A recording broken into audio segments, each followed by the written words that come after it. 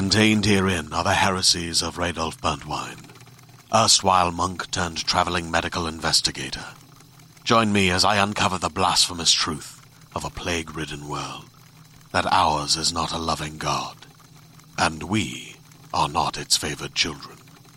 The heresies of Radolf Burntwine, coming January 2nd, wherever podcasts are available.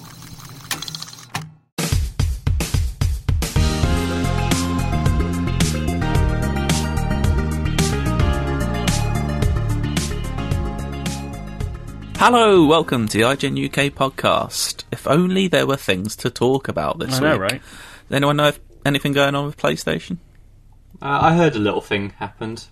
Just a little thing. A few things happened. Bumper episode this week. We've got not only all the PS5 reveal chat, not necessarily all the games, all the ones we want to talk about, we'll talk about. Yeah. And the box itself, which I'm sure will cause much heated debate. Yes. I was going to say in this room. We're all in different rooms. In this world of ours. Yeah.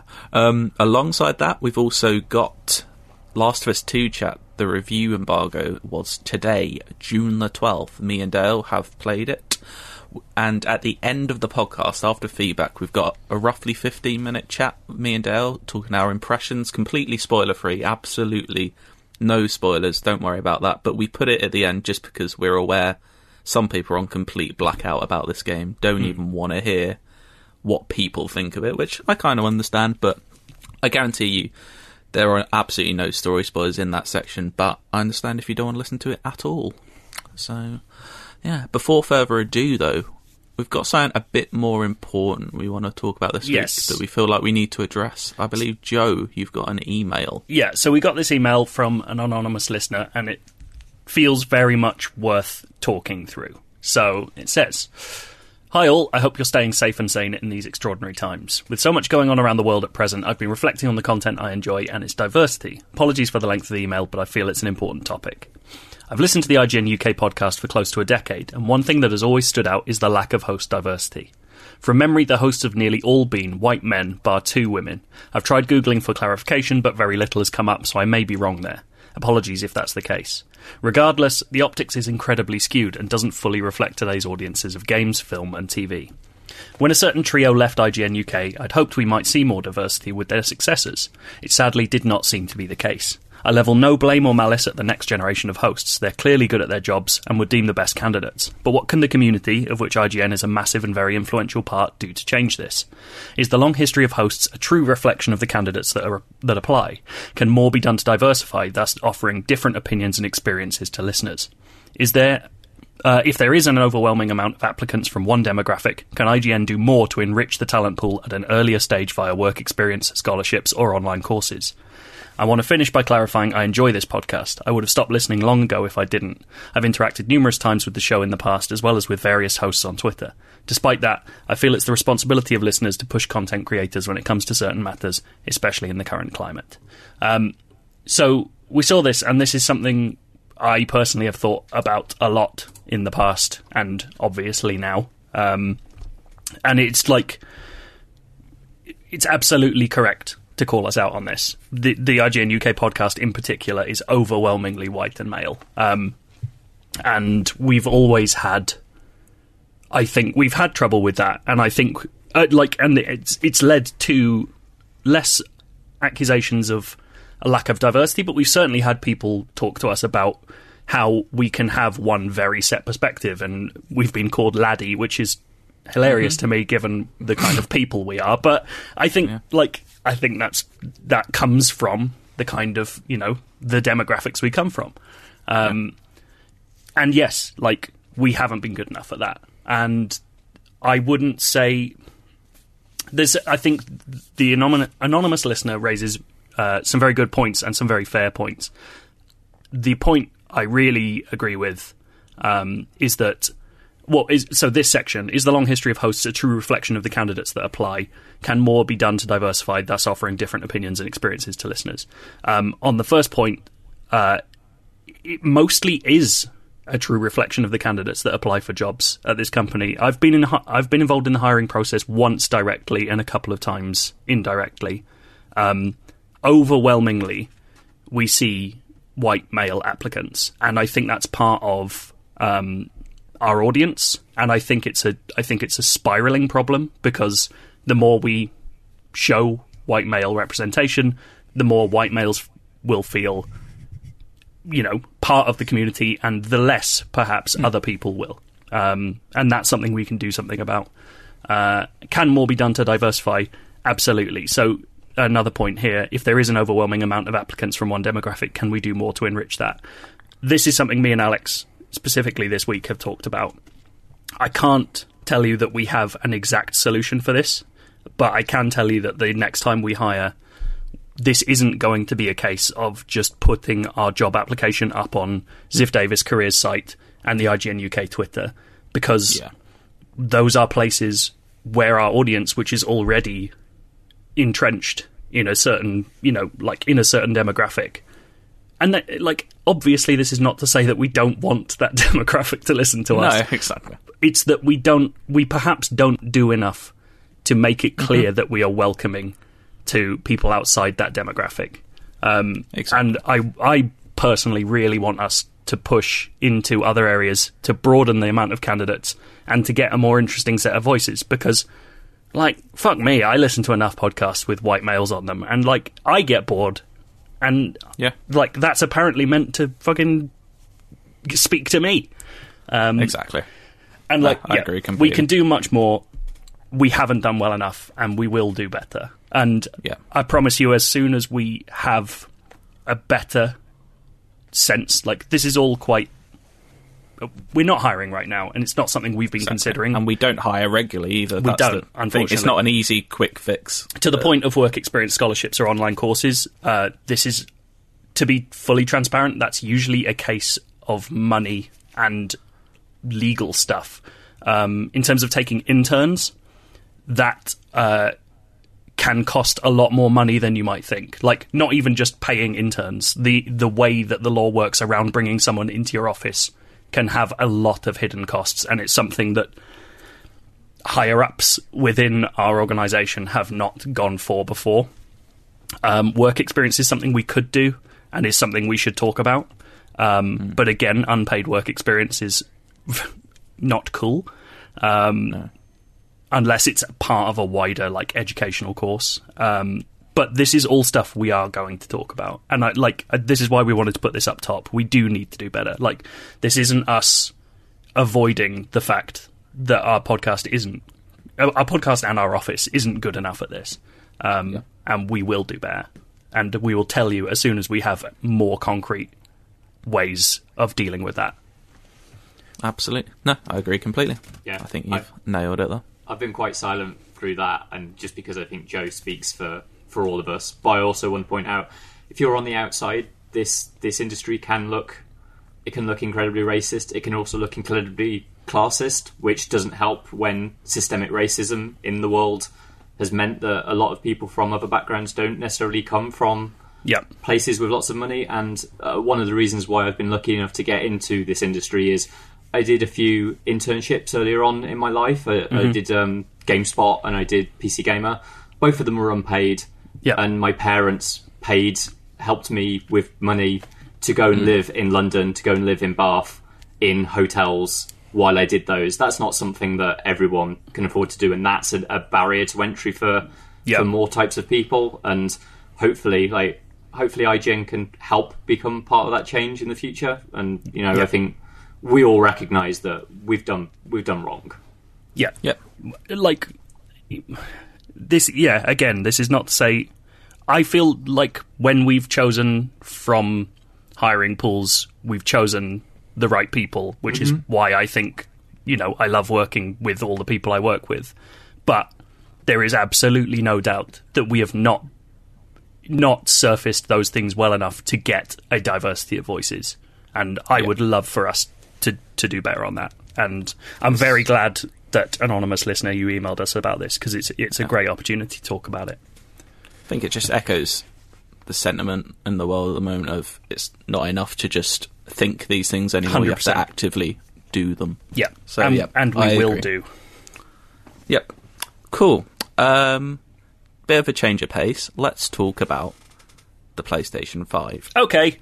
Shall we do that? Yes, please. I hope that little chat helped a few people and helped you understand where we're coming from. Yeah, I also, but I know we keep talking about it. I really hope that this doesn't feel. I really want to say to people, this isn't us washing our hands and saying we're going to do better, and like we are looking into this right now. It's just a podcast isn't the right place to talk about it. And unfortunately, we're in lockdown, which makes it even harder to actively enforce a lot of. Yeah. If we wanted an intern, that is just not possible in the current environment at all. So it is being looked at. For now, though, the PlayStation 5. Let's start. Before we get onto the games, the box. I know we have a varied opinion on this already. Yeah. Because, Joe, I believe you have, I'm not going to say vehement, but... or repulsed. I think it looks shit. I don't know what it is. I genuinely think when I look at the PS1, pretty functional. When I look at the PS2, I think that is a beautiful bit of equipment. PS3, weird. PS4, I think will age very well. I think this has aged badly overnight. Like, it looks so gross to me. And, like, the people pointing out that it looks like a router, like, there is literally a router that looks exactly like the PS5. Yeah. And what I think me and Matt and Tom Marks from the US office, while we were working the conference last night, were talking. And I can't remember who in the chat said, the digital version looks nicer without the hump caused by a disk drive. And I was just screaming like, no console should have a hump. You shouldn't have a hump on a console. Like, that's just bad. I don't know what's going on. I have a more tempered... I don't personally mind it. I don't love it by any means, but I do... When I first saw it, I was like, ooh, I'm not sure. When I saw the pictures of it laying horizontal, I think it looks a lot better. I don't think it looks as odd. But I normally have all my consoles laying down anyway. I don't use them as towers. But the one thing that gets me is, it looks like a nightmare to clean, because not only is it white, which PlayStations traditionally aren't, but it also seems to be very shiny. I prefer a matte finish because it just looks a lot cleaner, in my opinion. Yeah. Yeah. Yeah. It's weird, isn't it? Because it's got that weird wraparound shell. To me, it looks a bit like, when you've got like a Filofax on your shelf and you've got papers inside. Yeah. That's what it looks like. It's like a badly kept binder. It's hard to tell until I've seen one close up and actually touched it, but it looks like that wraparound you're talking about. It looks like it could be very flimsy, and I'm scared I'll just crack it. But I don't. I've no doubt it'll be a well-made piece of kit, because they're not going to make something that shatters in your hand. But I like that it's not just a box, but also I don't need it to be more than a box. And also the way I don't have like a cabinet like a lot of people will have with their TV on top. I've got a slightly more ramshackle approach, so literally all my consoles are just dumped behind it. So I'm never going to see this console, like, after it comes out of the box. It's going to get plugged in and I won't see it again. Especially if I buy the digital one. I don't know where I'm leaning yet. But if I do buy the all-digital one, there's literally not even going to be a need to put a disc in it. So I honestly feel like, unless you're a collector, the only people in the world who really need the disc version are games journalists, because places still send out physical promo discs. Yeah, that's true. Like, if you're a big 4K Blu-ray fiend. Of course, yeah. But if you're a big 4K Blu-ray fiend, you'll have a big 4K Blu-ray fiend machine.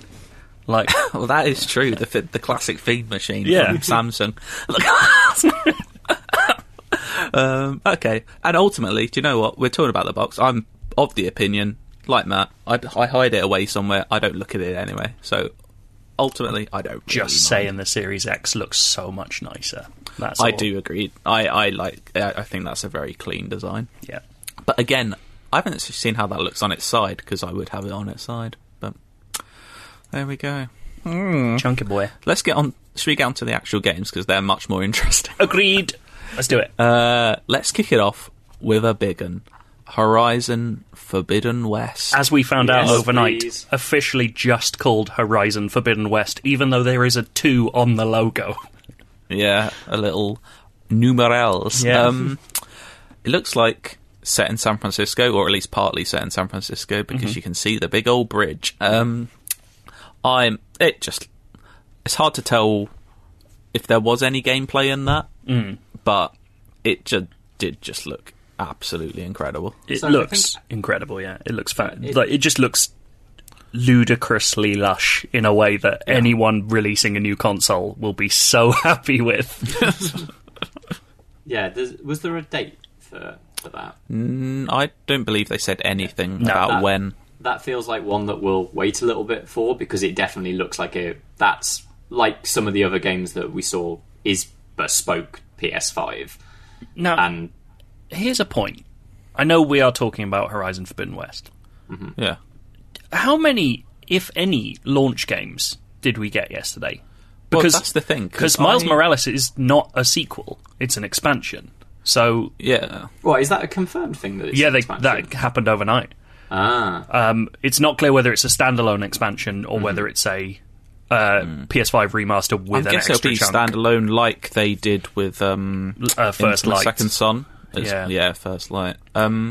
But yeah, I was heavily betting on Horizon being a launch game. But same. I can't believe if it was, they would have said it. Surely, they would have made that splash. The only thing to me is they've said they're going to do more stuff. Are they going to have a specific launch games event, where it's here is the stuff, which would explain the weird mixed messaging over Spider-Man, because then they can go, Spider-Man PS5 is our launch game, and it has Miles Morales in it. And there's obviously going to be a ton of third-party games. A lot we don't know when they're coming out. We don't know when Assassin's is, when Watch Dogs is. We know Assassin's Creed is launch day.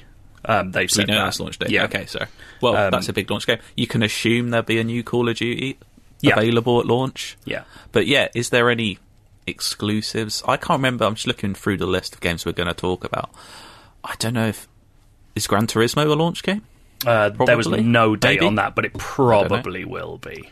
And that got quite a lot. The entire latter end of that trailer was just gameplay. So. Yeah. If you launch with Demon's Souls remake, people will go mad for that. Yeah, but it's not it's not a system seller. No, I don't. Well, it will be for some, but not for me. Matt, sorry, you were talking about Horizon though. Let's get back to it. Yeah, let's go back to Horizon. So me and Joe were talking about Horizon last night, and I gave a little anecdote of when the original came out. My housemate would occasionally pop in and just go, "How's it going?" And every time I would say exactly the same thing, which was just, "This is the best game ever made." I recognise that Horizon is not the best game ever made, but at the time I was in such a zen with it. I am head over heels for that world, and seeing that world with organic life in it again, and all of the little tidbits too. You know how there was the opposite tribe that turned up that had got the elephants with the howdahs on. That little promise there that people are riding the bigger creatures now. I just want Aloy to get up on the giant thunder hawk birds or on the back of the bigger T-Rexes. I want to be able to do that. That little scene at the end of the trailer did remind me a lot of Lord of the Rings. Oh yeah, are they Oliphants? Well, so Oliphants is the casual name for them. They're Am I thinking of Timothy Olyphant? Timothy Olyphant, yeah. Yeah. Classic hitman actor. Sidetrack. But yeah, apart from it looking absolutely stunning, what I want from the sequel is I enjoyed the first Horizon so much. I wasn't 100% in on the story. Right. So I want to see...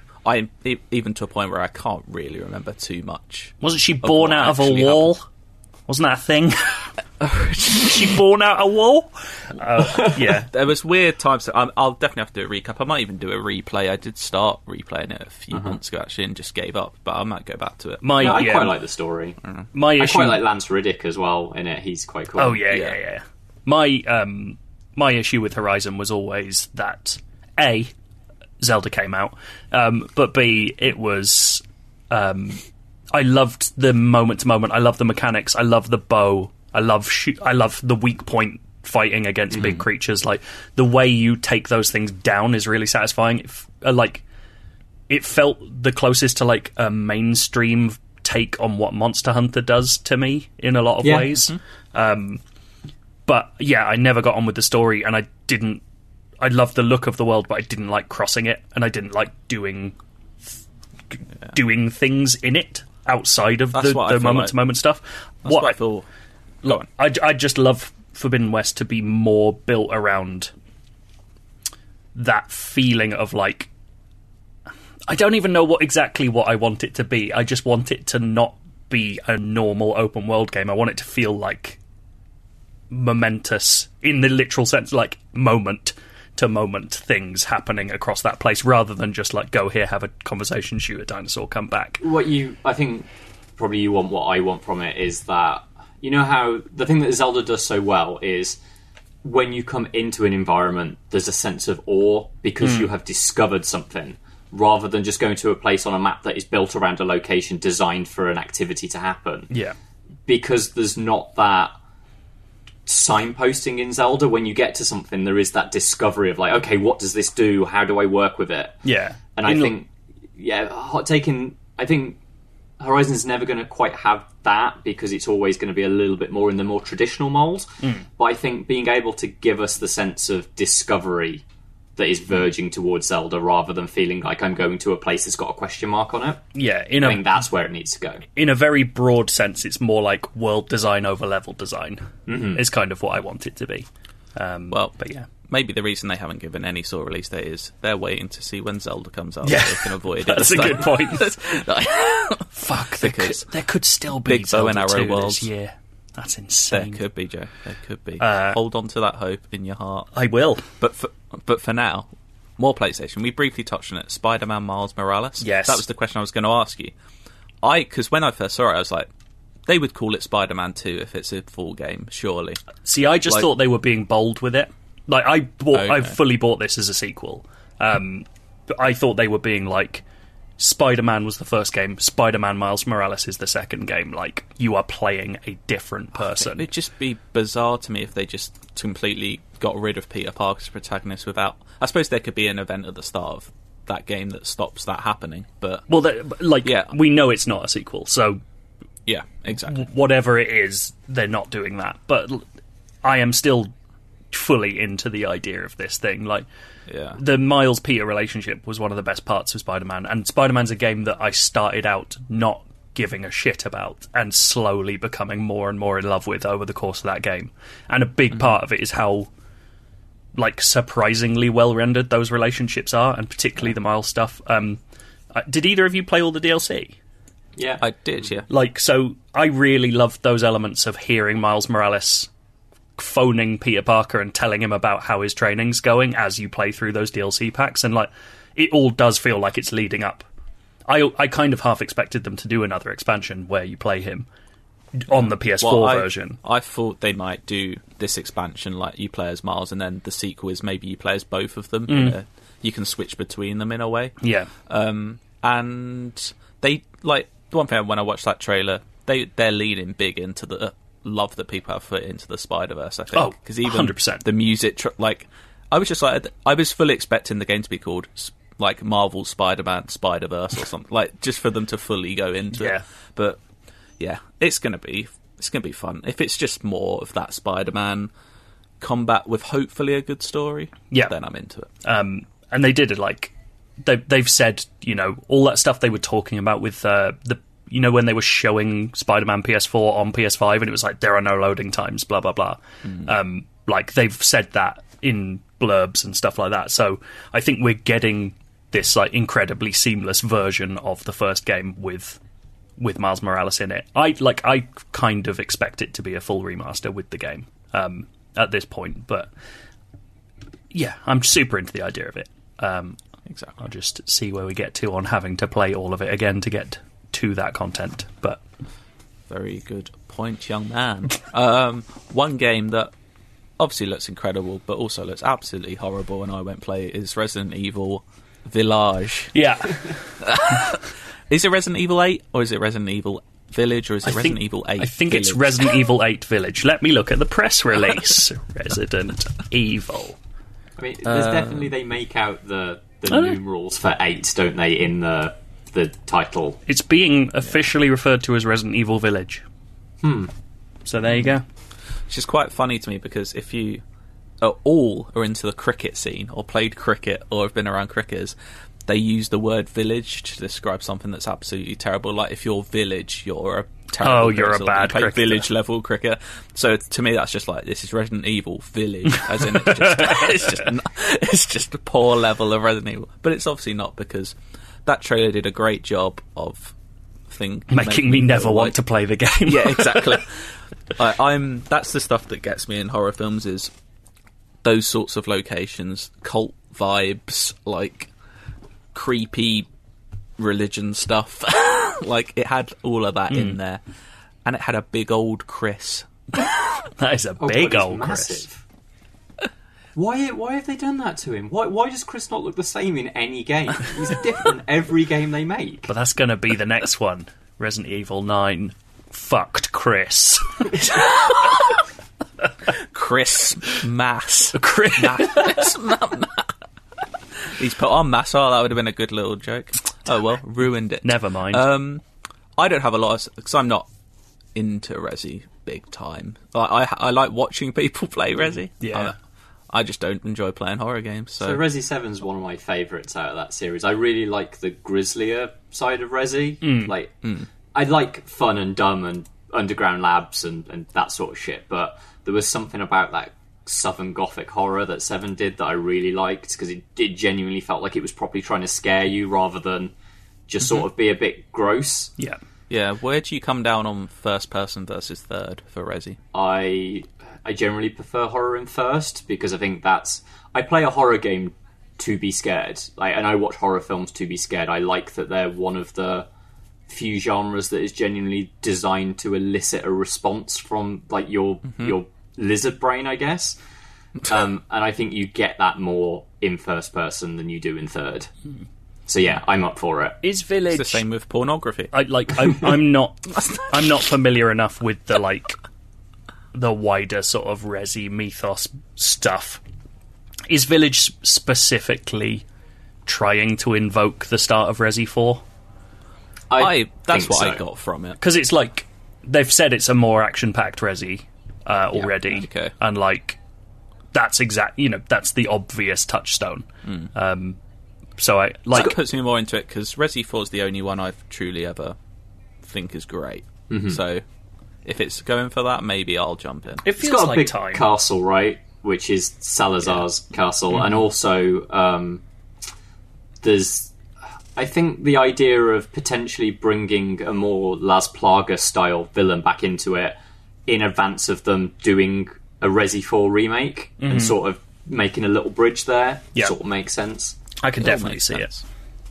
So can I. Do you know what else I can see? And I think everyone saw coming. Gran Turismo is back. Great. Do you know what? Every time I see Gran Turismo, I played the hell out of Gran Turismo 3 and 4. I pretty much almost 100%ed both those games. Even to the point we had to do those 12-hour races. Yeah, that's it. I had a friend who was super into Gran Turismo when we were young. And, I remember him talking me through it and just being like, what the fuck are you doing? Why do you give a shit about playing for 12 hours on this boring circle? Well, the thing is, Joe, if you kept playing there, I think it was there was one particular circuit on the Amalfi Coast. If you won that race, you'd get a load of cash. You'd get a car from it. You could sell for a lot of cash, and then you could upgrade from your Toyota Yaris very quickly. Great. I preferred Toca Rally, where I could be a tank. That's true. I used to play racing games so much, but recently, bit of Forza, that's about it. Yeah, I'm a Forza Horizon only kind of racer. Yeah, it looks great. It'll show off all the leather physics or whatever's going to be on it. It'll be lovely. If you're into it, you're into it. Yeah, and it's a great way to show how beautiful something looks. Yes, much like whenever they always show an NBA 2K, because basketball games just look incredible. She got a little squeaky floor in the sweat. Yeah, and they're very contained spaces. Ratchet and Clank. I think this might be apart. The best looking game at the entire show. It's definitely up there. I've got another contender for that. Have you? Later. But yeah, it looked. I loved the last one on PS4, and if this one is just more of that, it looked like the amount of worlds they were just showing off through their little cinematic, going through all the rifts. It looked incredible. Absolute dick swinging for the SSD. The switching between worlds seamlessly thing is like someone at Sony has gone to Insomniac and been like, "Can you do that?" And they've gone, "Yeah, probably." And then they've made it, and it's like the best advert for that technology. It's nuts. Yeah. I should say when you've got Clank. I should say what I mean by best looking is like visually, I think it's the best looking game. It's not my favourite game at the conference, but because it looks like a Pixar film that you play. It's unbelievable. Right? It's that absolute beautiful smoothness to it, and the fur effect on Ratchet is brilliant. I just thought it was brilliant. I know exactly probably what that game will be, and I hope it is exactly what I think it is. Yeah. Just more mad weapons in beautiful places. Is it? Obviously, a lot of my time last night watching this was writing news stories, so I missed elements. But was there a gun that turns people into trees? I haven't rewatched the trailer, so I might have to go back. Someone mentioned it, and I don't know whether it was them like speculating that that's what it did, or there was actually that gun. But I want that gun. Now. I've got the trailer up here. I'm just having a little look. Is there a tree gun? Is there a tree gun? Show me a tree gun. I'm just watching it through. It looks amazing. I don't know what that thing is he's riding. It's like a bug. Yeah, like a little squishy snail boy. Yeah. The bit where they're flying a dragon and the dragon flies through to a futuristic world and all that. Oh my god. I love it. Yeah. I loved it. Yeah. Super beautiful. into it. I want that one. I hope that's a launch one. I don't think they gave any indication of when that one is coming. No, I don't believe so. I want that one. I want that one. I want that one. I can't do that anymore. Oh yeah, Jesus! Not the time, mate. It was never funny at all in the first place.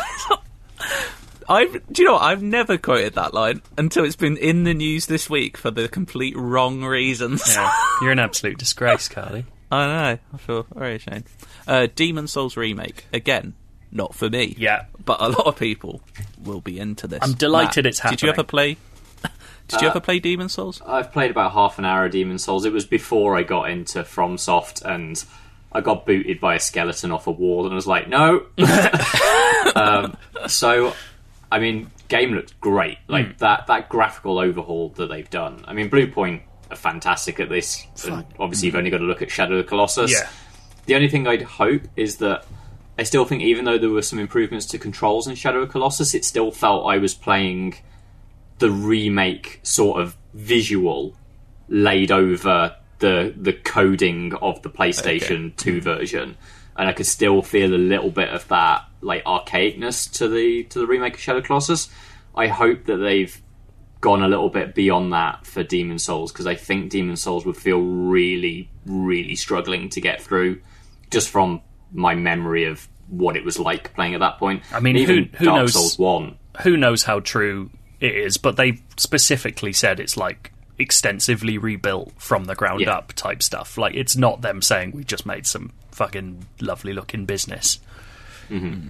I'm into it. There's lots of interesting little bits about Demon's Souls that I think, because it's before Dark Souls became so big and sort of nailed in the formula, it's got loads of weird little quirks that I'm looking forward to seeing. There's kind of like a light and dark system and all of that. Mm-hmm. I'm pleased that they've done it, because it'll give me an actual proper excuse to play it. Yeah. Yeah. I'm happy for all the people that wanted it. Yes. But it's not one for me. Next up, the game that, along with Horizon, was the one I'm like, I want to play that now. A bit of Deathloop. Oh, yeah. Mm-hmm. That trailer was just the complete style of it. Before we get on to how good that gameplay looks, the music, just the almost like Hitchcock poster style. It's like the Vertigo poster, right?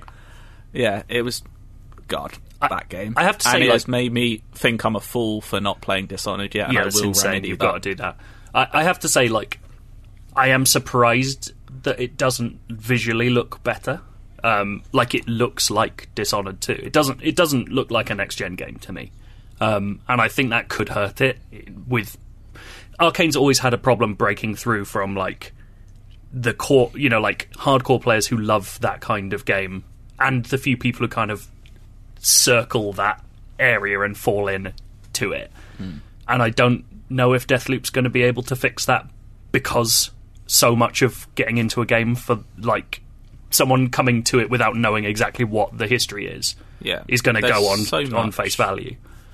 Yeah, I feel like we've learned quite a bit about how that game will work, but there's still so many questions. Like, there's obviously 2 playable characters. How do they work with each other? We were talking about this last night. This is, if you've watched NoClip's amazing Arcane documentary that they released recently, this looks like their game, The Crossing, that got cancelled, which was 2 players playing simultaneously in what otherwise would be a single-player game. And, like, it's fucking fantastic. Like, if they finally got to make the dream game that never got to be made, then I am absolutely delighted for them. That's so cool. Is that your theory, then, that one person is trying to play the game and the other one is it's not a theory, trying it's to kill confirmed. So in the blog on the PS... And this is why, so when me and Joe were going back through last night to try and clean up, genuinely got quite emotional reading that blog, because the stuff about the... Honestly, go and watch the NoClip documentary if you haven't already. The stuff about The Crossing made me feel really emotional when I was watching it, because it's such a good... I remember reading about that game, like, when it was a in development thing, and then you just never heard of it at all, and it's just an absolute pain for them that it didn't get done. And so the idea is that you play effectively... I think what it is going to be, imagine a high chaos playthrough of a Dishonored game. That's what you're doing if you play as Colt, who's the guy. If you play as Juliana, you're invading other people's games to prevent them from completing it. I think the idea is that effectively Colt is the one that you're playing for the story to get like a full experience. As Juliana, that's almost more like the multiplayer side of it, where you're going in, I don't know, they haven't said like if you select what mission you want to play or anything like that, but you're going to turn up in someone else's game and you're going to be able to mess up their attempt to get out of the time loop, which is an incredible idea. Absolutely brilliant. Like, I'm well up for it. They've said there's, I think in trailer was it 8 people 8 like targets. almost on your kill list. Do you think it works? It's just one world, one city, and you do a loop and you have to kill all 8 in one go, or you like can do roguelike. one, then the loop starts, or... I just can't see it being that. That feels too high concept for a game being made like this to me. It feels to me more like it will be... I could easily be talking up my arse here, but like to me what makes sense is like that's 8 missions. Like 8 big missions in areas where you can be ambushed by the invader. But I don't know. Maybe they'll like that would be a very cool like hardcore run thing of like encouraging speedrunners to kill all 8 against incredibly good players. Maybe they'll do that on the side, because obviously that's very similar then to Moon Crash, which is Prey's roguelike thing, where you had to do a proper run of Moon Crash, you have to escape as 5 different characters, I think it is, from the moon. And maybe that's a case of like, once you've done all 8 targets as individual Dishonored-style missions, maybe you can unlock you've got to do the time loop as the fiction suggests it is, and if you die, you go back and have to start doing the targets again. I could see that. Yeah, I'm into it. It reminds me of the Sexy Brutale in a way as well. The way time works in that. The other thing I want to say about Deathloop, aside from the fact that, as I say, it looks incredible, it's a high chaos run Dishonored. We spoke about diversity earlier. I want to say this is as an icon of why diversity is important. This is a game directed by Dinga Bakaba, who is a black man, and it's got 2 central black characters. It was announced with a Motown record. It's proof that if we can have people that are actually put in good positions, that we don't ignore the diversity element, that we do get great stuff from it. And I can't wait to play that. I can't remember, did they ever confirm that would come to current gen as well? The blog post says that it is exclusively for PlayStation 5, and there will be a PC release as well. That is very interesting that a Bethesda game's not coming to Xbox. So I think it's gonna. I think it's gonna be timed, right? Or is it fully exclusive? Keeley did a tweet last night where it was like, I'm hearing that both Ghostwire and Deathloop are timed exclusives, but the PlayStation blog post, which obviously are biased, But they claim them as PlayStation exclusives, and the Deathloop website, when I was looking at it, said that it was a PlayStation 5 exclusive with a PC release. Right. So, if it is true, that is a very good get for them. Oh, Eurogamer are reporting that it's timed. Who knows? I mean, someone does. Who knows how long that is? If you want to play that game, though, first, looks like you have to get a PlayStation 4 or a PlayStation 5 even, or a PC. Or a nice big PC. Another game. It seems like time loops are all the fashion at the moment. Not only is there Quantum League, but there's also Returnal, which, let's put it out there, that is a bad name for a game. Yeah, it's like a non-fun Revengeance. It's by Housemarque, though, which gives me some hope, because although in the last few years I haven't played many of the games, I did enjoy Resogun a lot. Dead Nation was fun. They know how to do a twin-stick shooter. What I couldn't get from this gameplay was, from the trailer even, what the actual gameplay of this game is. There was almost top-down bits, but there was also bits that looked like an FPS. It's a third-person shooter, they've said. But it looked very like a bullet hell, the way that they've been designed, like loads of projectiles coming at you. I don't think we're not going to get a bullet hell from Housemarque anytime soon, no matter how much they change. They know what they're good at, and they do it well. I do really like the idea of using a roguelike not just to randomise like map design, but the actual look of the place. Like the idea that this is some weird, creepy, shifting planet every time you die is a very very cool idea. I don't like, with so much of Housemarque stuff, I think it's designed for the kind of player who wants to achieve perfection, whereas I like to achieve completion, for want of a better term. Like, I like getting from somewhere to the end and learning stuff and having a lovely time. So I don't know whether Returnal's going to work for me, but I love seeing Housemarque mess with the ideas that they're so good at like this. Like, they're a fascinating developer. You don't see anyone making this kind of thing over and over again and making it more and more interesting every time. And I'm really glad Sony seems to prize that from them. Yep. Also, did think it was a bizarre way to open the conference with a PS3 game, but GTA 5 is also coming to PS5. That was, I know what they're doing, open with the biggest game that's ever existed. Yeah. But it was odd just seeing what looked like a PS3/4 game, and I was like, what? This isn't the future again. There was genuinely a bit of me that thought that what was going to happen is they would tease GTA 6 at the end, so it was like last gen, next gen. And that didn't happen. No. This didn't excite me. Like, maybe I'll play GTA 5 again, but I've been playing it for like a fucking decade or something. I understand GTA Online is a massive, massive thing that people will want to play on PS5 when it comes to it. But if you're going to show off something from Rockstar, I would have thought, unless they're not doing it, that Red Dead 2 on PS5 is the thing to show. Yeah. But I don't know. But they teased that it's expanded. Not only is it enhanced, but expanded. That's the only thing. Like, does that mean there is more single player coming to that game? If that happens, magnificent. Good. They finally did it. I'm into it. But I just don't believe that's going to be anything other than more heists in GTA Online or something. Especially, and the more confusing part, it's not coming until the second half of 2021, so it's not coming until like about a year into the PS5 anyway. It's not even there at launch, which, I don't know, are people waiting that long? At that point, people will be asking, where is 6? But who knows? Yeah. I trust Rockstar. They know what they're doing, don't they? I mean, the thing is, they don't even need to know what they're doing, because they just keep releasing the same good stuff.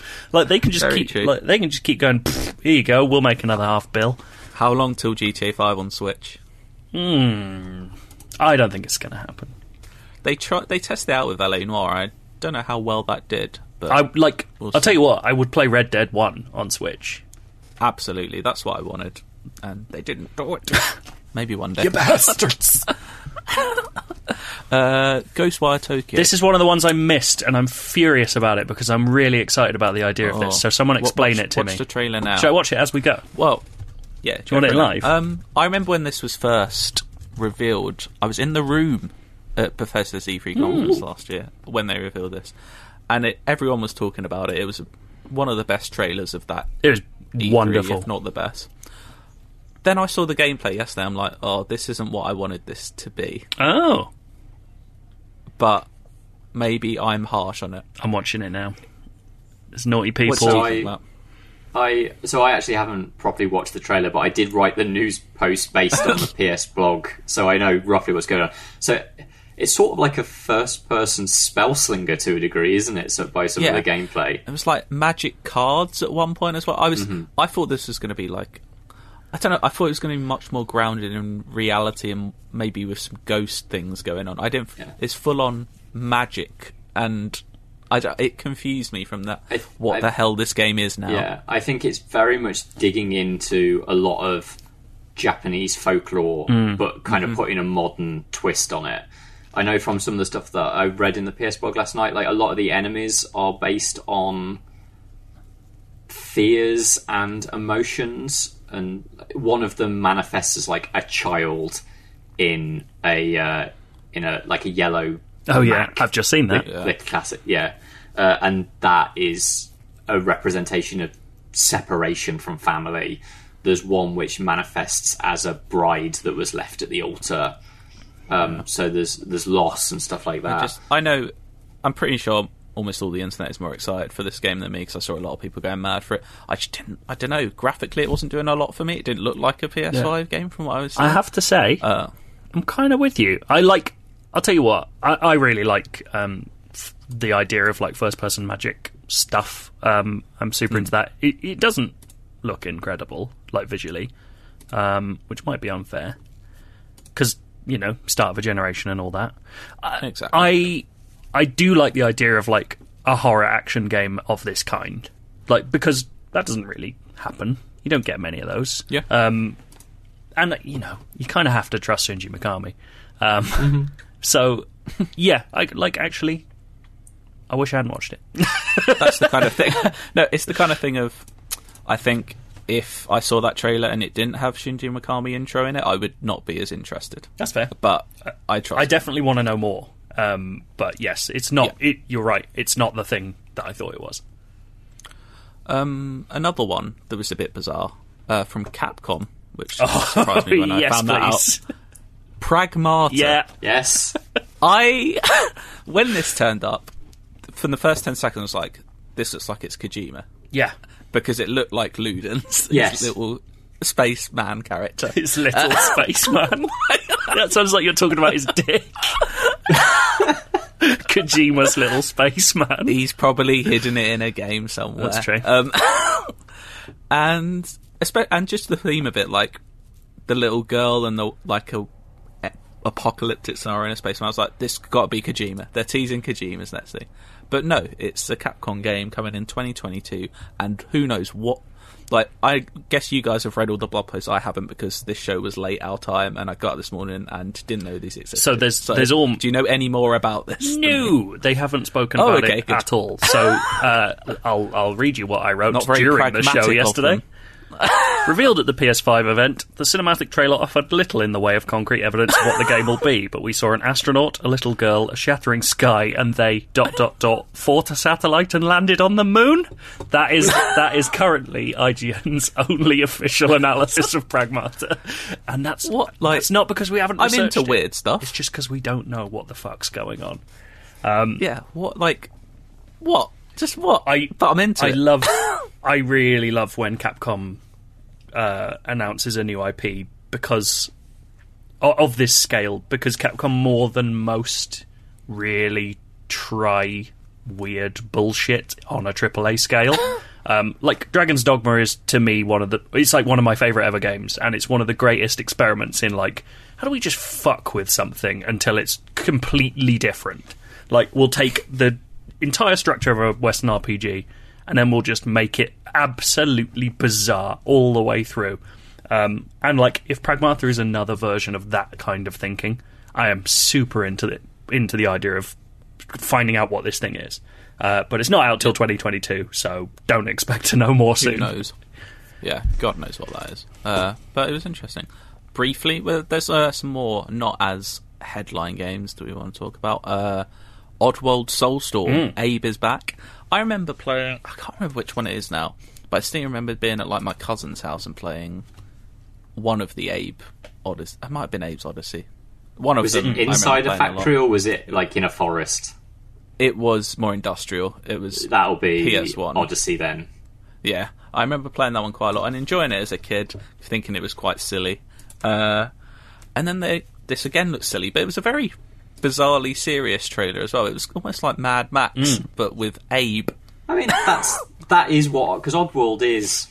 It's an allegory for slavery, isn't it? It's actually quite a dour story. It's just dressed up with a bunch of farting Moodocs, are they called? And weird slick creatures that you can possess. It's a good one for, like, similar to the Crash Bandicoot effect thing, but not on the same scale as something people recognise and love as a character, but maybe forget the game's not brilliant. I don't know if that's too harsh, because I tried playing one again recently. I was like, oh, this has not aged well at all. It's bastard hard. It's so hard. I think I got like 7 screens into New and Tasty and was just like, I'm not here for this. It's too difficult. But it looks beautiful, and like I said, it did just look like Mad Max, which I know is a lazy comparison for a lot of things like that, but there was a lot of similarities, so I'm having it. Yeah. Let me have it. Project Athia. Matt, is this a Final Fantasy game? As far as I can tell, no. Okay. There has been quite a bit of stuff online with people noticing that in the horizon of one of the shots, there is a little bit of architecture that does look very, very similar to some stuff in Final Fantasy 15. I don't think if it was a Final Fantasy game that Gary Whitta would be writing it, because it would be Najima, basically, or at least someone from that team. That's very fair. Good observation from you. Final Fantasy has always been very in-house for Square. It's a very protected sort of thing, and I don't think there would be necessarily like freelanced Western writers working on it. I do think it looks good, though. I liked what I saw. Yeah, I love that big old like jumping across rocks. That looked That looked fluid. It looked very fluid. This is the game that, out of all of them, this just looked like the Unreal Tech demo, basically. Yeah. It's interesting because it's from Luminous, which is the production company that was started by Hajime Tabata after Final Fantasy 15 kicked off. Did well, and then he got it opened within Square Enix. And the point was to create AAA games, but part of it, I'm looking back at the old news post, the part of it was the new challenge for the Final Fantasy 15 team, so it was meant to be the 15 team, is to create a game and business model 10 years ahead of its time. So, what that means for Athia, I don't know, but it's interesting to me that they're talking about business models as well, because is this something beyond, another AAA RPG action game? That's what I'm thinking. Have they learnt from what they've done well with Final Fantasy 15 and is trying to do something online like that? Yeah, I don't know. But the weird one is that Tabata resigned in 2018, so he's gone. So it's not even clear if the thing they were making when he set up the studio is even there anymore. It's quite a bizarre story that no one's actually been able to tell yet. But yeah, he left and they cancelled a bunch of Final Fantasy 15 stuff. So who knows whether that's turned into this, Versus 13 turned into 15 and that kind of thing.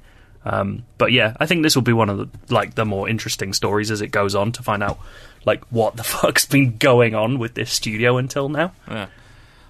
I will. We're running a little long even. That's the word I'm looking on time. So let's skim through a few more of these because they did. I think it was over 24 games they announced last night, which was insane. Stray. You play as a cat trying to in a cyberpunk world. When I saw this, I was like, Matt will like this. Love cats. Heart mats.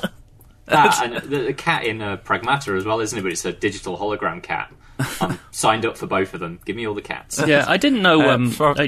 This has apparently been around for ages, and it's just been picked up by Annapurna. So I haven't yet dug into it, but I do want to go and see what the the game is, because apparently, they've been posting about it for a couple of years.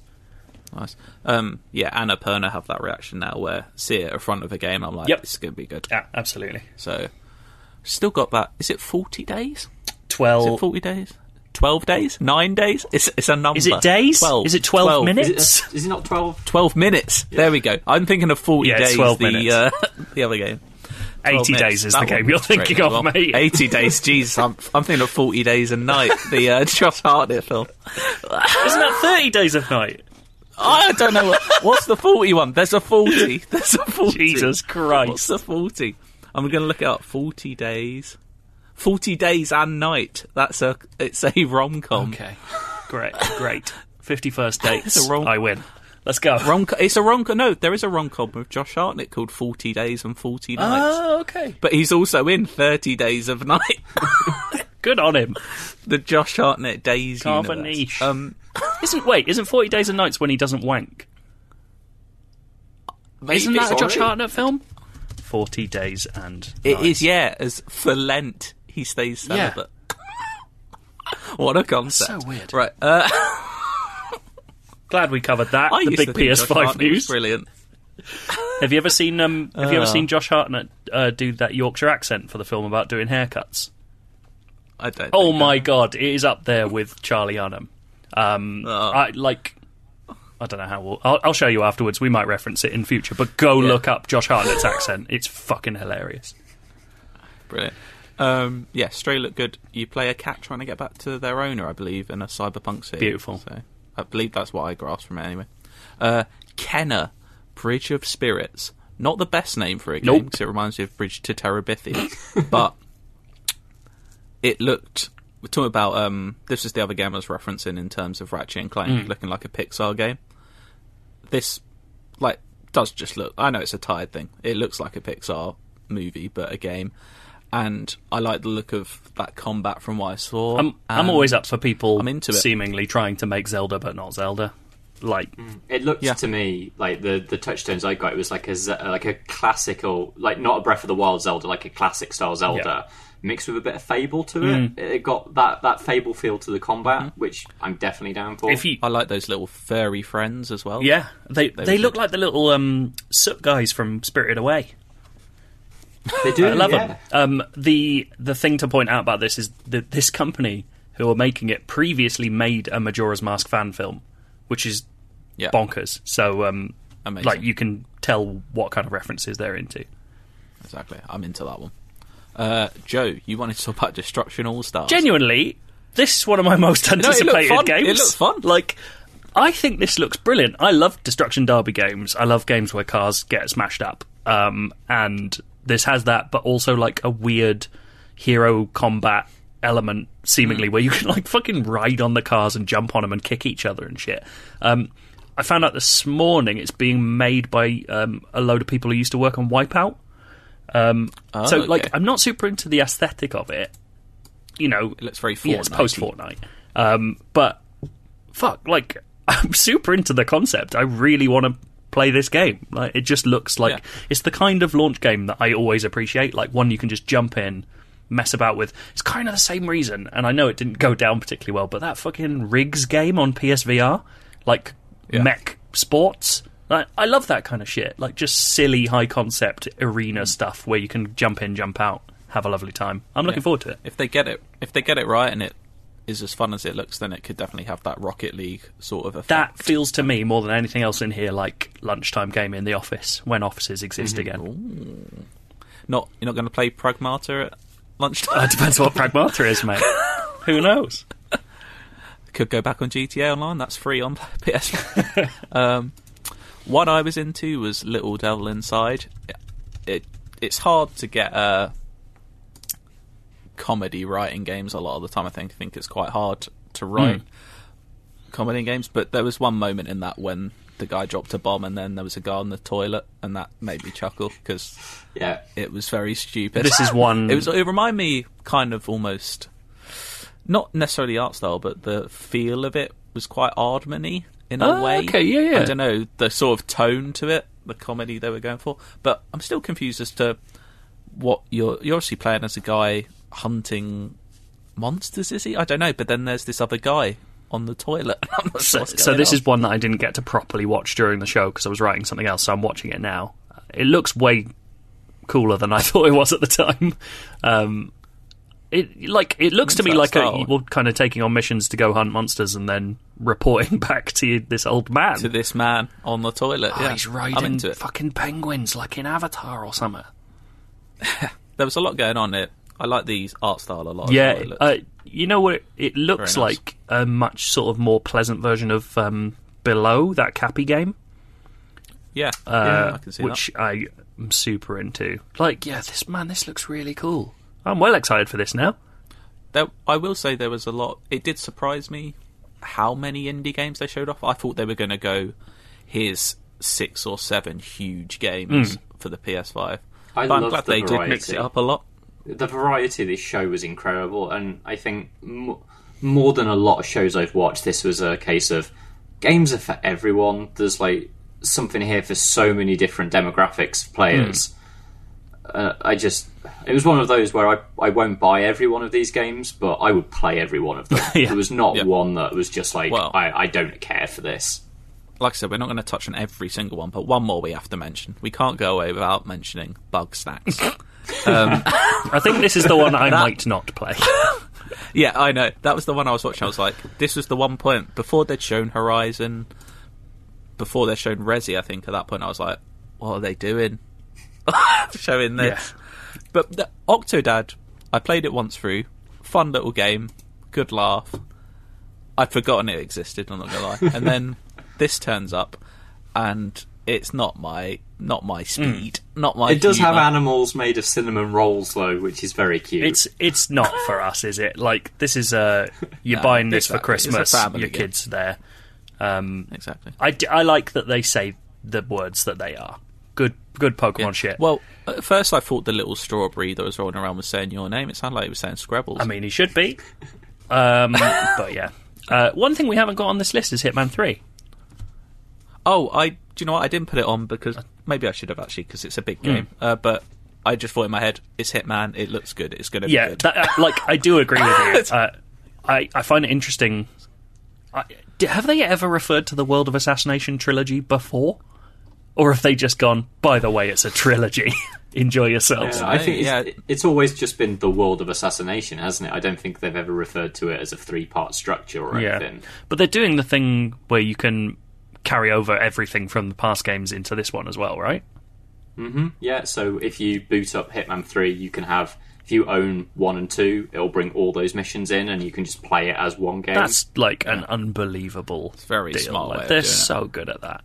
Like, I'm not a big fan in general of chapterizing games, but it works perfectly for Hitman for those little worlds. It's the perfect place for it. And yeah, I'll give it a go. I'm playing through Hitman 2 at the moment for the first time. I'm going to start that this weekend. I really... Joe heard me shout, "Oh, fuck, another one," because basically... And Joe was just like, "What, another news story?" I was like, no, I haven't played Another 2 yet. Hitman I need to finish it. Well, I thought in general it was a very good show. It didn't absolutely floor me. There was a few things I thought I'm well into. But yeah, I thought it was a very... They did a good job of just games, which is all people want. Super confident, like, just best foot forward, here's a bunch of fucking stuff. You're gonna find something you like in here. Like, you know, I don't like the console design, but before this show, I was increasingly convinced that Series X is my first choice, and now I'm kind of confused and annoyed, which is as good a response as Sony could possibly hope for from me. Yeah. Well, in a few weeks, I don't know if they actually announced a date in July when they're doing their first party. No, they just said it's July. Okay. Well, it'll have to do a lot to get me on side, but we'll see. Bring on the Halo, baby. Yeah, exactly. Oh, one more thing we haven't addressed. Were those real people speaking, or were they computer renders? Of course they were real people. I don't know what... Exactly. I was watching this saying, what are people talking about? They've just lit a shot in a slightly not standard way, but they were definitely real people. Yeah. Like, very strange. What's going on here? Very strange. Anyway, Just do an end this search, shall we? Yeah. Inside, it's a UK IGN crew. Yeah, on the ones and twos. We got the games gonna play for you. Inside, I got a question for you. Hold tight the DJ, we coming through. Yeah, on the ones and twos. We got the games gonna play for you. Inside, I got a question for you. Is it in the search? Joe, you themed it. Yeah, so, don't get me wrong, I haven't actually considered this. I have too much on. So this might be an absolute nightmare. But what I wanted to do... is this good? I was going to read out, You've committed I was to it now. I was going to read out little bits of the blog posts surrounding games announced at yesterday's conference, and you have to guess what it is based on those things. But I will say, I've done almost no preparation. All right? So, let's just see how it goes. And we've just talked about them all in depth, so hopefully... Well, not all of them, mate. Not all of them. No, there's a few we didn't. That is very true. Okay, let's try. Let's try this. Is this going to be fun? Memorable combat encounters. Memorable combat encounters. Memorable combat encounters. Bug snacks. No.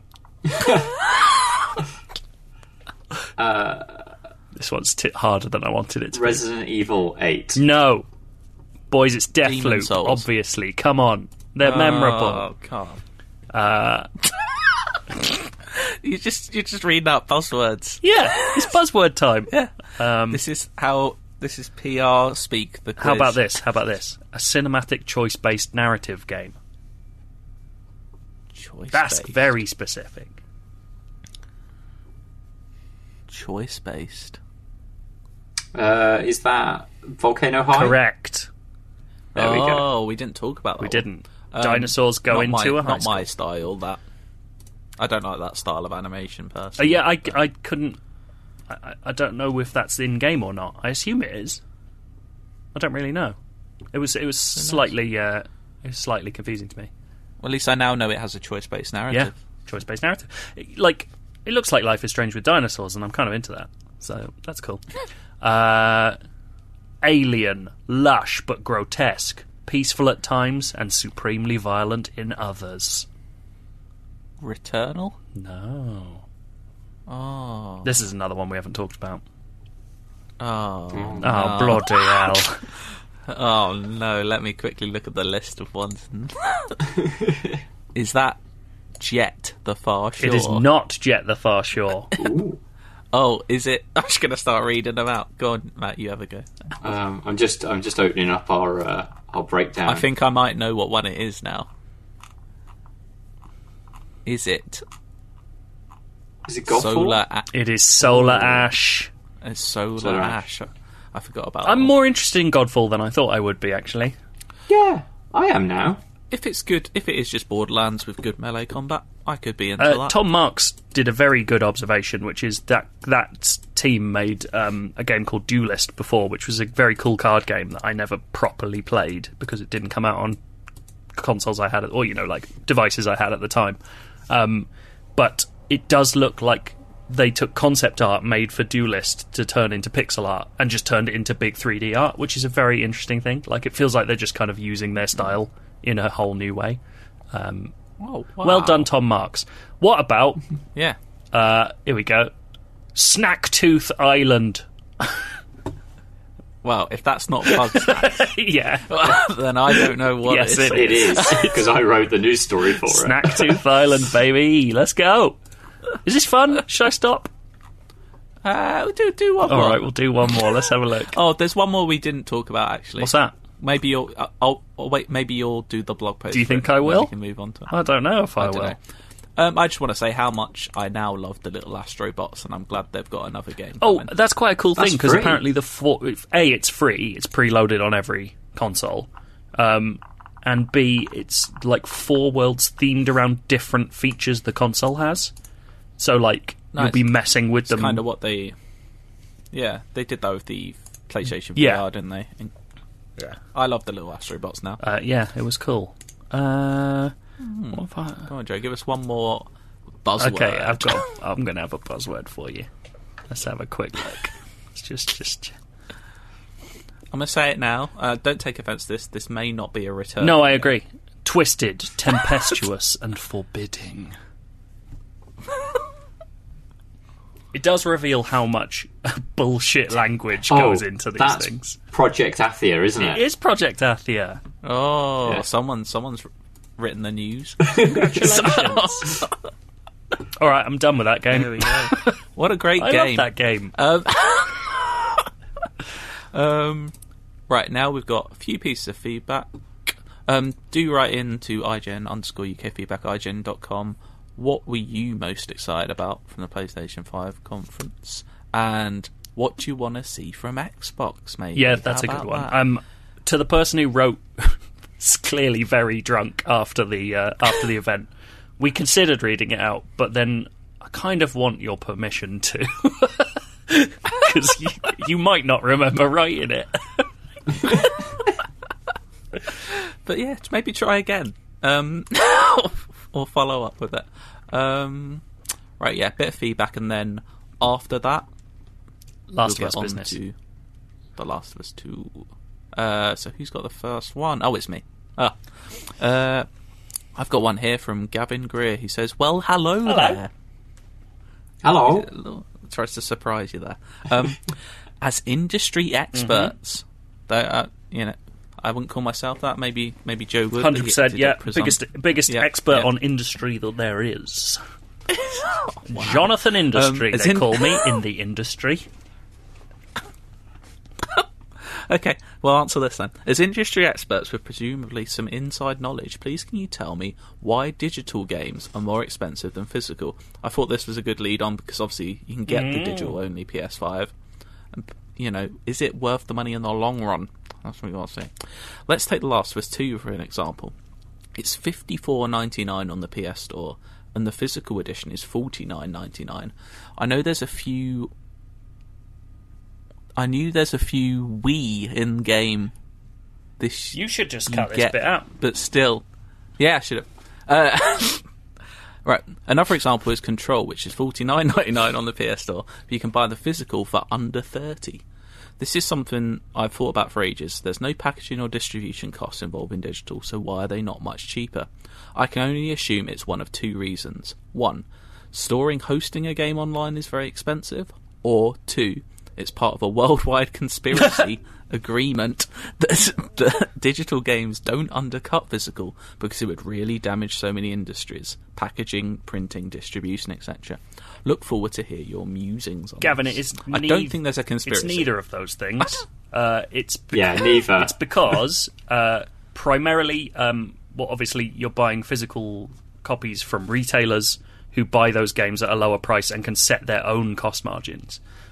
So they want to undercut themselves or each other as well as digital editions. They want you to keep coming to their shops and buying their stuff, so they'll price it lower and take less of a cut. The other being that digital doesn't need to go down in price because it is a format of convenience. They can charge you more because you don't have to leave your house, and they know that enough people will be swayed by that they don't have to do it.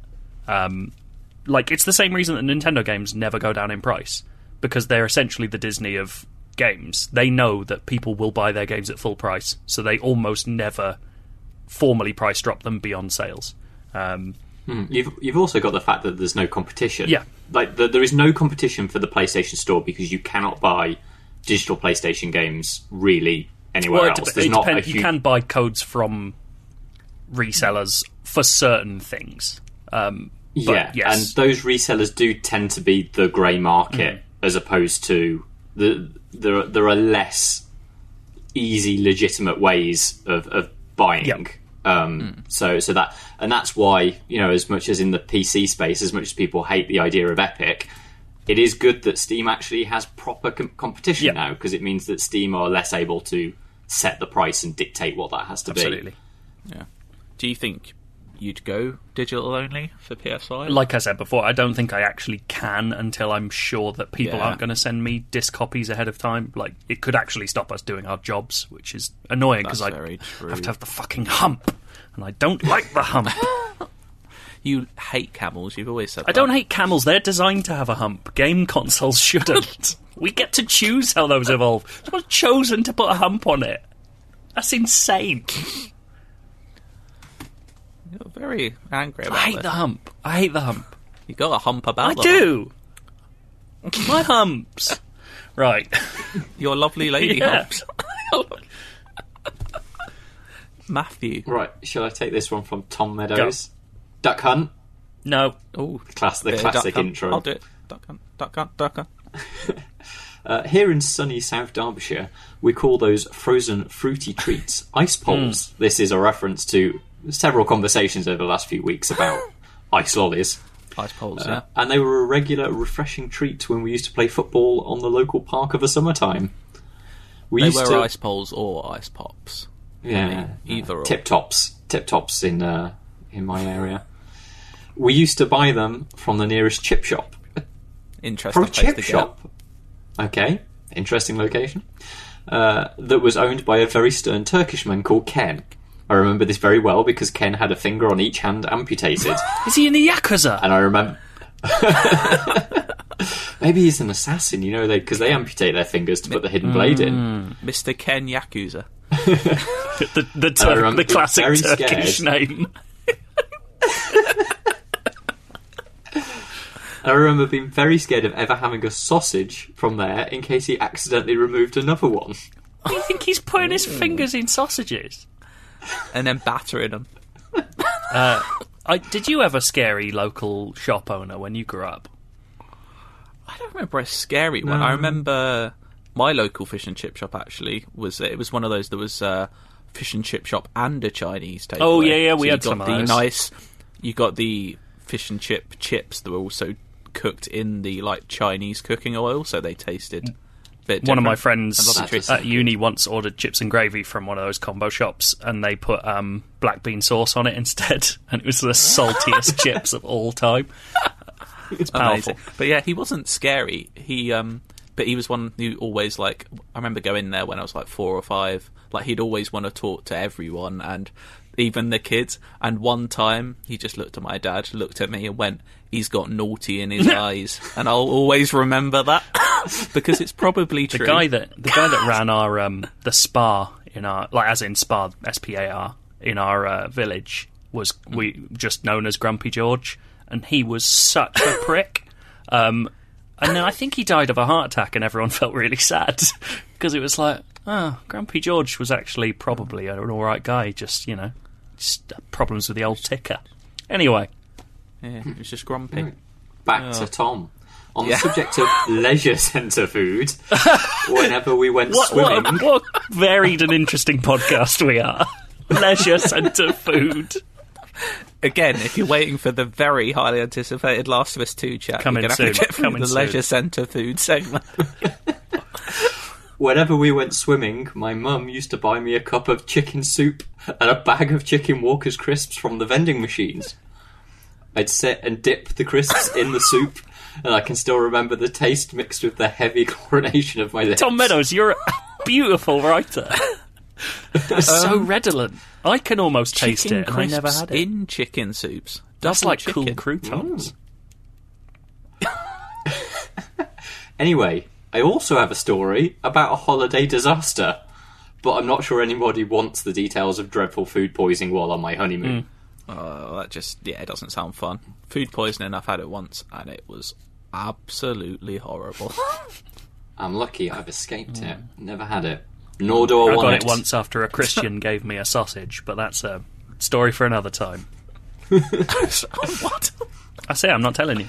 Anyway, Okay, well, why don't Keep you up the read good some work. feedback then. Oh, okay. not you, Joe, and stay safe. Oh, yeah, of course. I've got to throw in the me not wanting... me not wanting to read out compliments isn't wanting people to tell me that I'm shit, by the way. Just so we cleared that up on the podcast. No, I think you should carry on. This is from Mike Tapia. Hello, big boy team. I like that. Ooh. Got some fun/scarring holiday and food anecdotes for you. Story 1. This starts not how I expected. My dad and I were visiting family out in the Ecuadorian jungle. As you do. he says. I would love to have family in the Ecuadorian jungle. Playing outside with my cousin. We were playing outside with my cousin when one of their dogs got a bit overexcited and took a good old bite out of my leg. Not knowing how domesticated and not wild said dog was, he rode his luck and declined to inform my mum back home. Good news, I didn't develop rabies. Bad news, when Mum found out, she went ballistic. I would have got that test, but I'm glad you're safe. Story 2. Used to work at Pizza Hut, where late finishes often resulted in a trip to the curry house round the corner. You worked in a Pizza Hut? Make a pizza. You can't have that every day, though, can you? No. One night after closing, we had some leftovers. Here we go. I've spoken too soon. One night after closing, we had some... I'm hungry as fuck reading this. We had some leftovers and proceeded to create the greatest pizza known to man. The stuffed crust chicken dansak. Topped with cheese, chilies, and bhaji crumbs, it will never be bettered. That is the best sounding pizza I have ever heard of. So what, are we saying that the actual stuffed crust was filled with chicken dansak? Even if it isn't, I'm choosing to believe that it is. Because, fuck me. I've still not had one of those Dominoes with the hot dog in the pizza crust. I want that. I don't know if I want that. Give it to me. Right. Story 3. Sorry, I burped. Due to a spontaneous brainwave, me and a friend skipped college one afternoon to go back to his house. Why? To make Angel Delight. That's fucking why. I love Angel Delight. I love our listeners. 3 packs of Angel Delight, each with its own unique twist. Strawberry mixed with marshmallows. Chocolate mixed with Milky Bar buttons. And, this is my personal favourite, Joe Scrabble saying this, butterscotch mixed with Milky Way magic stars. Butterscotch one is a dream. Butterscotch Angel Delight is a flavour that will never leave my brain. I can taste it just thinking it. So we indulged in all 3 concoctions over a massive session of Risk. That is very partridge. Before I retired home to feel sicker than I ever thought possible. I hope you've learned something today. I've learned that I desperately want some Angel Delight back in my life. I haven't had that in years. I've learned that Mike Tapier's a fucking genius. I love that. Imagine chicken dansak pizza with a side of Angel Delight. I should say, by the way, I know loads of people have sent them in. We didn't do this. We haven't done this already. Like a big drowning section, have we? Oh, did you do it last week? Last week I was like, this is not the week for it. Good. I don't know. When there's not so many, we could even just do a one-off. It'd be such a weird thing. When there's a week that's not like world industry-changing news or world events, we will do a full section on all your most hilarious drowning stories. Because that's how we roll. Thank you, guys. I've still got more to come because Dale's about to appear. I know. And with his privileged information. I haven't edited this podcast yet, obviously, because we're still recording it. Because that's how the workflow works. I'll probably play a bit of Last of Us music and then talk about the Last of Us. Again, absolutely no spoilers. Do not worry. It is story spoiler free, but of course, if you don't want to hear anything, don't listen. Yeah. Fuck off is what he's saying. Squares.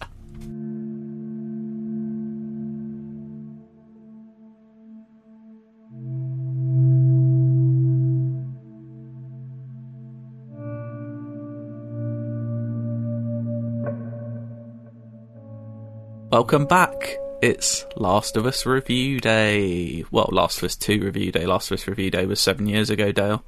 Yeah. Hi, Brian. I haven't been on this podcast until now. Yeah. Well, I've introduced you now. You would have been teased. Yeah. If you haven't read our official IGN review of The Last of Us, Jonathan Dornbush has done an excellent job. It's on the site and on YouTube. He has given it the sacred 10 out of 10. The masterpiece. That means both. Is this the first time 2 games in the series have got a 10? It must be. No, Uncharted. There must be Mario games. No, I think only one. Only Uncharted 3 got a 10. Okay, so 2 didn't then. Yeah. No. Zelda, I guess, probably. Heated. Oh, yeah, it's probably something. Do you know what? I've probably made a point that didn't need to be made. Let's talk about The Last of Us Part 2. I agree with Jonathan 100%. This is as easy a 10, I think, as you can give a game, to be honest. As soon as not even before I'd finished it, I was like, this is a phenomenal piece of work. It is maybe the best story I've ever seen told in a game, the best character writing, the best performances. Yeah. And on top of that, the gameplay is just vastly improved on the original. I personally really like the original's gameplay. I think it's serviceable. It helps tell the story very well, but this just builds on it in every way and makes it feel like like I said before, like Metal Gear Solid at times, like Resident Evil at times, but with that just storytelling that you get from a Naughty Dog game. Yeah, but I would say it's storytelling that I don't think you could experience in any other format. I won't go into it too much, but the device of how it tells the story is I've never seen before, and it's like phenomenally done. Like it's truly engaging, and that's what I think. Like they set such a high bar with the first game. You say it was an easy 10, but having to follow up on something so successful is a tough thing to do, and I think they've gone beyond that by changing the format, not just making a safe sequel. It truly like tries new things, and it's inventive in that form. Yeah, it is just it's so hard to not say. We're not going to spoil anything, don't worry, there's no spoilers here, but the way they just make you feel for these characters, the way they just make you feel unexpected feelings for these characters, I feel like it's safe to say, like, over the course of these two games, Ellie has maybe the best character arc I've seen in pretty much anything. Like, throw films in there, throw TV in there. Like, Ellie as a character is now gone from me from being a very good character to just one of the best fictional characters I've ever seen. Yeah, and they established in the first game, like with the ending of the first game, how that no one in this, they're not heroes in the traditional sense, like, and it's not a protagonist that you're necessarily always rooting for, and they continue that motif in this game as well. Like you said, they're phenomenally written characters, but not someone that you can always agree with or get behind as well. And I think only in video games can you sort of portray this way of storytelling. Well, I think like all the best characters are like, there's a lot of analogues. There's a reason this game is called The Last of Us Part 2, because The Godfather Part 2 is a big inspiration on it, and you can see a lot of that in there. Even from when you open up the game for the first time, the menu screen is just a picture of a motorboat, which, if you're familiar with The Godfather Part 2, plays a big part in that film. Yeah. But just, the way you've got Michael Corleone in that film, who is just not a nice person. You've got, you've got The Sopranos, you've got Mad Men. Like, the lead characters in some of the greatest fiction aren't characters that are particularly nice people. And I'm not saying that Ellie isn't a nice person, but there will be times when you'll be tested to be on her side. It's a world that doesn't facilitate you to be constantly nice, right? You have to be ruthless, and you have to do what's best for you at the time. And sometimes, from our sort of cushy viewpoint, it seems like the wrong decision, but it's the world that they're living in and reacted to. That leads nicely onto the gameplay and how this is just, I think I said it last week. I was also on Podcast Beyond this week, if you want to hear more of me talk about this game. I'm trying to not repeat exactly what I what I said there, but it is the most violent game I think I've ever played, without becoming gratuitous at all. It's not. There probably are more violent games out there, like if you look at like Manhunt or Mortal Kombat, but it's all a bit silly violence, whereas this is just tough to look at. Well, I was playing it earlier today actually for capture stuff, and I noticed something as well. Like, anytime it does get sort of borderline gratuitous, the characters acknowledge it as well. Like when Ellie runs up and stabs someone in the throat, she'll say like, "Oh fuck," or like she'll react in a way like that was gross as well.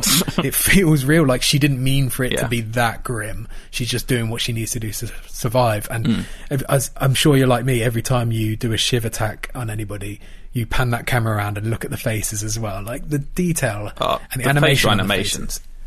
It's absurd. I mean, they are good at making games, Naughty Dog. I think people know that by now, but like they just seem to raise the bar every single time they make something. And story-wise, this is just, gameplay-wise, it's just surpassed the original in every way, which I, like a lot of people, when the original finished, you were like, that is a perfectly told story. Yeah. And it's wrapped up nicely. I don't need any more.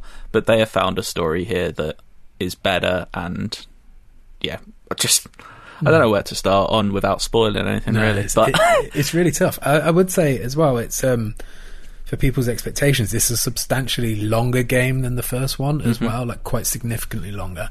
And apart from maybe a couple of sections that I think it's a minor complaint, they maybe dragged a slightly bit, like it does breeze by. It feels like it's consistently good. The quality level is always high consistently for this game. Well, the narrative structure helps that a lot, I think, and for a lot of people, I personally think Uncharted 4 is brilliant. I understand people think the last island goes on a bit too long, and I would kind of agree on that. There's one too many encounter bits. Like at that point, you just want it to get on with the story, which that's where I think The Last of Us has the edge, is that every single scene, even if it's not a key plot point, there is a bit of story being told along the way. It's always story, yeah. And it, no fight is really the same. The infected are, I think we both agreed, they don't appear as tough as in the first game, but when there is a mixture of infected, like the new shamblers, they can be a problem if mixed with clickers, and you just get caught in a corner. And the stalkers, which I think they only briefly appeared in the basement section of the original, and you don't really, that's the only time you really encounter them, but they are just horrifying to play against this time. They just, because you're so attuned to, at that point in both of these games, using listening mode, like when you enter any room, but the stalkers just don't appear on listening mode, so you're like, I don't know where they are, and as soon as one lands on you, there's going to be another one around the corner. It's just, I just ran through those sections, I'm not ashamed to say. Did you? Just sprinted straight through. I have to clear out every room before I move on. I can't do it. Although I have, in the previous game I did, when I was playing it on the harder modes, I did work out ways to just get past people and sneak out. And you can do that again in this game. It gives you the option to do that. It's but I think the infected, they not necessarily feel like a massive step up for me. Like, it felt very familiar how to deal with them. Like, my go-to tactic every time is throw a bottle to a location, wait for them all to swarm there, throw a Molotov cocktail, take them all out. Like, that's my go-to tactic. What the step up for me is the human interactions, like with the wolves and the Seraphites. Like, though they feel so much more like smart, and like they're in tune with their environment, and they know the best ways to flush you out.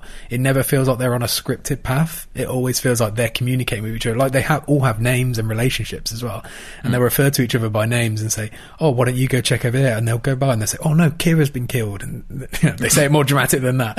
Kira Knightley's gone. Oh no. They also have dogs with them as well, who they like. The dogs have names as well, and I don't know if you ever killed one of the dogs before in front of their owners before.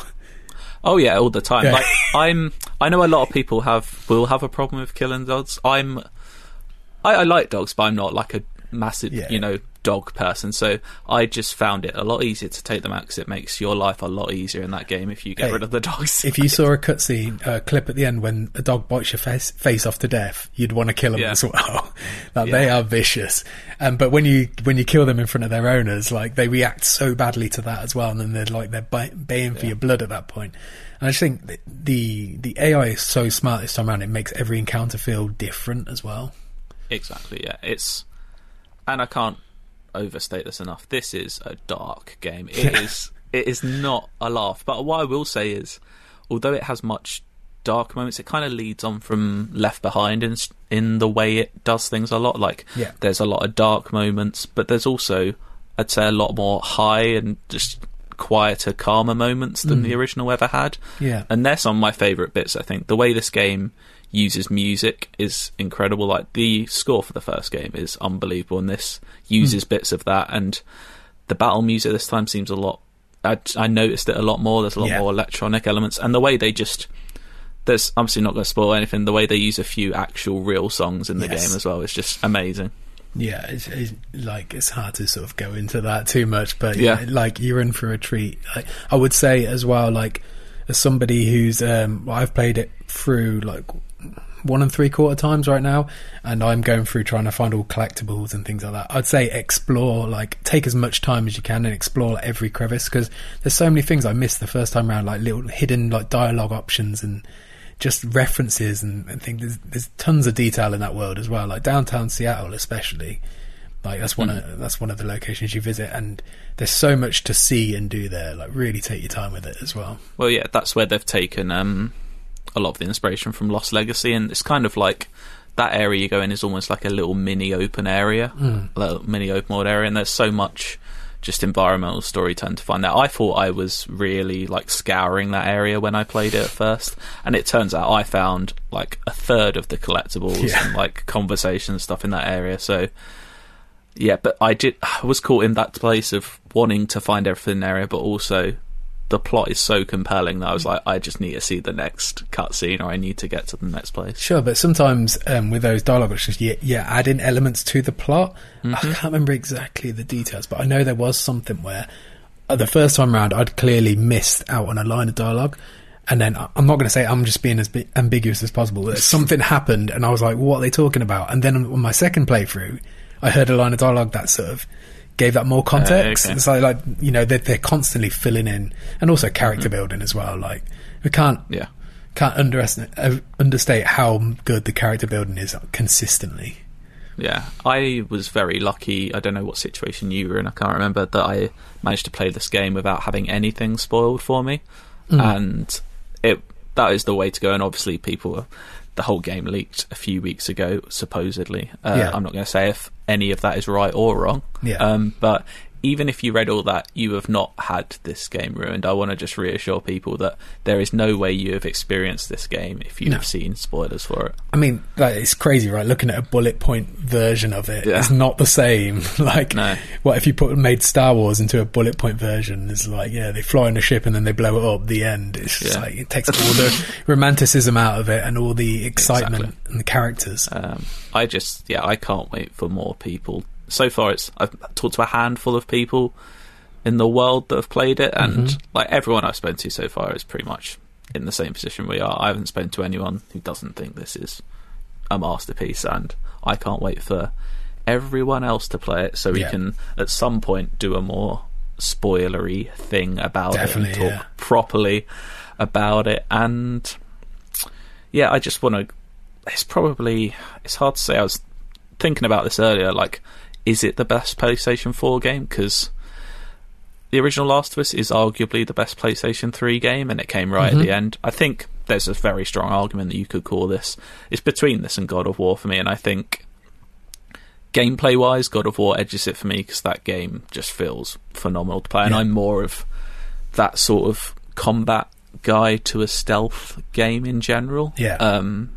But writing-wise, story-wise, it's on a par, if not slightly ahead of God of War, I think. For me, it's too early to say. I need to sit with it for a bit. But I think, they're both, like, without a doubt, I think they are the two games. Like, when we're going to talk about PS4 in 10 years' time, they are the two games that everyone is going to mention. Whether one's better or the other doesn't really matter, I suppose. They're just they're both fantastic. I would say as well, for the nerds out there like me, the trophy hunters, it is an obtainable platinum as well. Like, I am on my way to getting it. That is, I'm sure, calming everyone down. They just wanted to know. That's what they were waiting for. It will take a very special game for that not to be Game of the Year so far for me. I can only think of a handful that would have a chance, but the way that story is told, I don't know. Like, literally, what are you thinking? Like, Cyberpunk, maybe? Unless Cyberpunk is... We don't know what's launching next gen yet. Well, by the time, we're recording this, just so you know, a few hours before the PS5 reveal, and we don't know what's coming in that, so... Who knows? You will have heard us talk about it, although previously in this podcast, so we're doing a bit of time twisting. But we will. So far, just so you know, it's only me and Dale who have played the game so far. So if next week you get your hands on the game and have questions, can I just ask you very politely to put spoilers for The Last of Us in the subject line to feedback, because people like Joe, Matt, and Jesse and Al haven't had a chance to play it yet, and I don't want them ruined by an email. Alex is going in blind as well. Like, he hasn't watched any trailers or anything. So, exactly. Save didn't it even for read him. my preview. My boss didn't even read my work. So It's all right, mate. Someone did. I'm sure someone did. Did they though? Did they? If only there was some way to look at the numbers and see how many people read it. If only Google Analytics existed. That is, as you can hear, we quite like this game. Oh yeah. And I can't wait for everyone to play it. Yeah, definitely. I can't wait to talk about it openly as well. Exactly. There is so much to talk about. And I don't want to go into it right now, but I do so much. Should we have a bit of Last of Us Part 2 music? We had Last of Us Part 1 last week. Do you think it's going to, in retrospect, be called Last of Us Part 1 now? Like, The Godfather is just The Godfather. It's not The Godfather Part 1.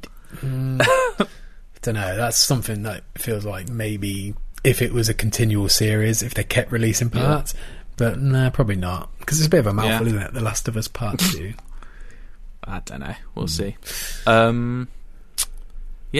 I don't know. I haven't seen what music is out there from the game yet, but I was going to say, I would suggest one of the ones we sort of alluded to earlier, but we don't want to spoil what they are. I'll find something, even if it's that song they accidentally ripped off from the last trailer. Okay. No. Thanks, guys. All right. Bye. All right. Bye.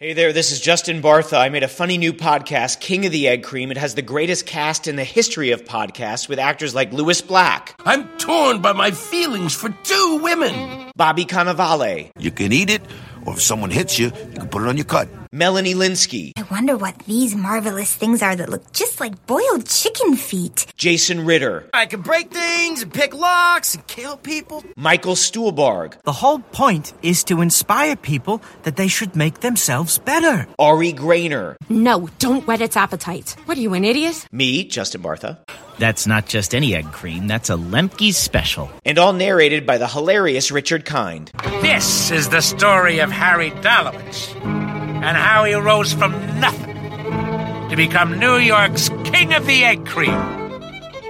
So if you like funny true stories, come listen to King of the Egg Cream, available wherever you get your podcasts.